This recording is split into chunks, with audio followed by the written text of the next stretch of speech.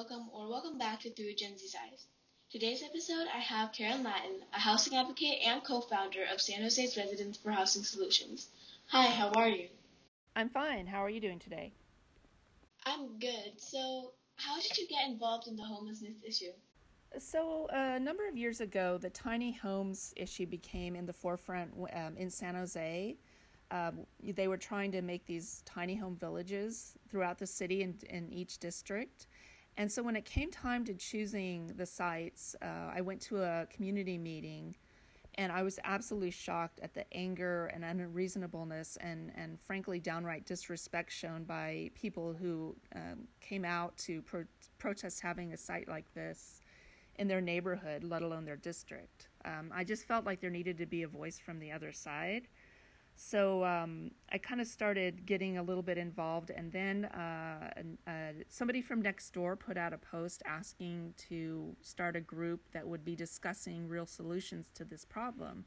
And I contacted the person. Her name was Jackie Hefner, and we become fast friends, and we ended up forming an organization called San Jose Residents for Housing Solutions out of that initial meeting.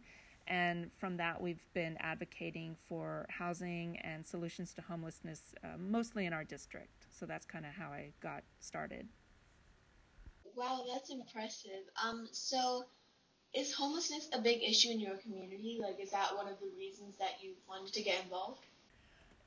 You know, I guess it depends on how you define community. In our immediate community, I didn't feel like it was as much of an issue. It has been growing steadily over the last 5 to 6 years. I think it really started migrating further south. I live in very far south San Jose, and I think it started migrating further south. One thing that happened was in 2014, they closed the Jungle, which was a very large encampment in downtown area. And so all those people started migrating out to the outskirts of the city. And then in 2016, the 49er, the Super Bowl came to Santa Clara. And San Jose was a big part of that as well. And I think, again, they started pushing the homeless out of the core of downtown, and they started migrating, again, to the outskirts. So we have seen a steady increase. However, relative to other parts of San Jose, I still feel like we don't have as much homeless as some areas in San Jose, but I know some people would disagree with me on that in our community. But I just feel like there's not as many as other areas, but I still think we need to find solutions and focus more on it. Yeah, and that just shows how much it's increased, and that must be upsetting to see since you're working so hard for it. But do you think that one of the reasons that it has increased is because of COVID? Has COVID impacted it on homelessness? COVID has definitely had an impact on homelessness, and one of the primary things that's happened is the major solution we have for homelessness is what's called congregate shelters. Those are your traditional shelters where you have a large room with many, many beds, and they're very close together, and it serves a lot of people. But with the restrictions on social distancing, most of those congregate shelters had to reduce capacity substantially. I don't even know the percentage, but let's say they're only serving 25% of capacity, then that means that there's 75% of the people they used to serve that aren't able to go into the shelters. So those people have to go somewhere. They did start a hotel program where they would give them vouchers for hotels, but I don't think that really served the remaining people. So that means there were some people that used to use the shelters that are now on the streets, and there really is no solution. The other thing that has happened is the city decided that sweeps were not good for, helping to minimize COVID, that sweeps actually made it worse. And so they stopped the traditional sweeping of camps to get rid of them. And the problem with that is that from the perspective of non-homeless people, it angers them because they're seeing more encampments pop up all over the place because the homeless people, they know that now they're not doing sweeps, so they can pretty much set up camp, anywhere they want. And so that has caused this conflict where some people don't think the city is doing anything. Well, they're actually, what they're doing is they're trying to prevent massive spread of COVID among the homeless population. And that just shows that COVID has impacted many different things, including homelessness. So this question is going to be a little hard. Why should we care for people who committed crimes and then went to jail and then came back and ended up homeless? Why should we care for them and do anything for them? Well, it is true that a lot of people become homeless as a result of crime, whether it's could be a petty crime, it could be a severe crime. However, I think it is in our own self-interest to help them, because if we don't, then this is the situation we're stuck with. And it's I've always found it interesting that in the U.S. we have this saying that you do the crime, you do the time, and that's fine. But it really ends up being a life sentence for many people. If you do commit a crime, then when you get out, you have, especially if you have a felony. But sometimes job applications ask whether you have any kind of a record. So you either have to lie and say you didn't and hope they don't find out, hope they don't do a background check, or you put it on the application and then your application immediately goes into the trash. So it's kind of a difficult situation that we really need to focus more on rehabilitation in our jail and prison systems. And in order to do that, we have to give these people hope that they have a way to earn a living once they get out of jail or prison. So then the other issue is that I lost my train of thought. The other issue is that they end up with despair, and then that often leads to drug and alcohol addiction, which further exacerbates the problem. So, that's another aspect. We don't have enough help for people that have drug and alcohol addiction problems or mental health services. So some of those things, they just all get exacerbated. It starts with a crime, but then it ends up putting them in this spiraling downward process that they can't get out of. So I think it's in our self-interest to help people even though they've done a crime, because it hurts the society in general if we don't help those people.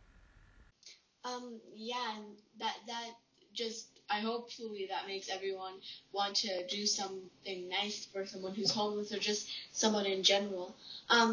What are your thoughts on homeless people with mental health and homeless veterans who usually have PTSD? Do you think that they should be living on the streets, or should they get help? I think it's a real shame that we don't have more services for veterans and mental health services.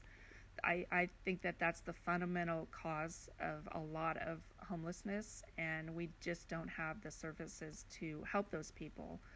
I think it's something that needs to be focused on much more. I see a lot of the homeless organizations that are kind of in the kind of industry of helping homeless.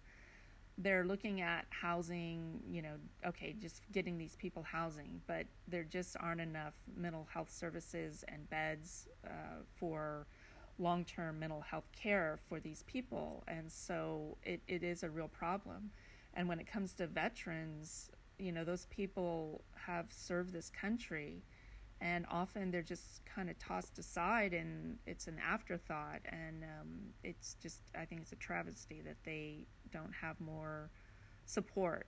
So I definitely support any kind of additional services for both veterans and mental health.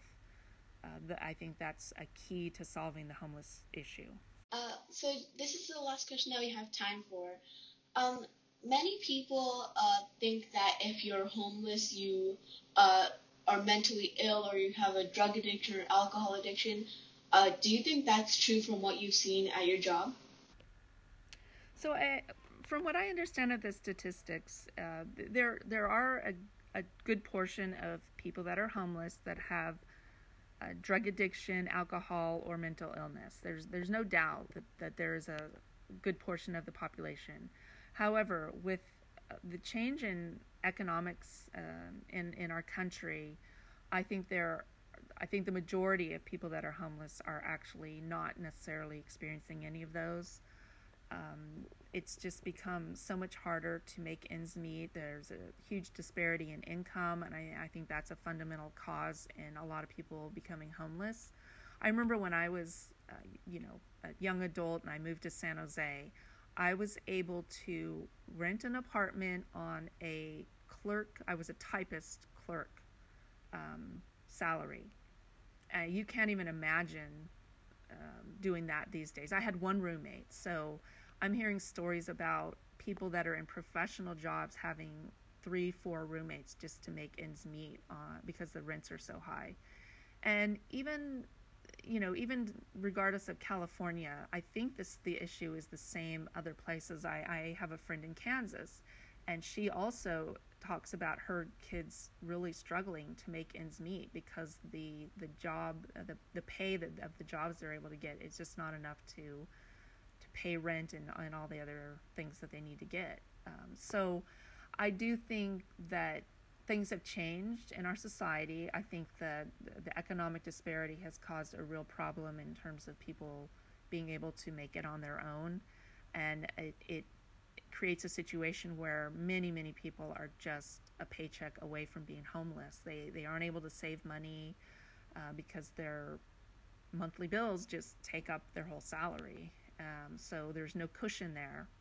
So I don't agree that it is an issue, mental health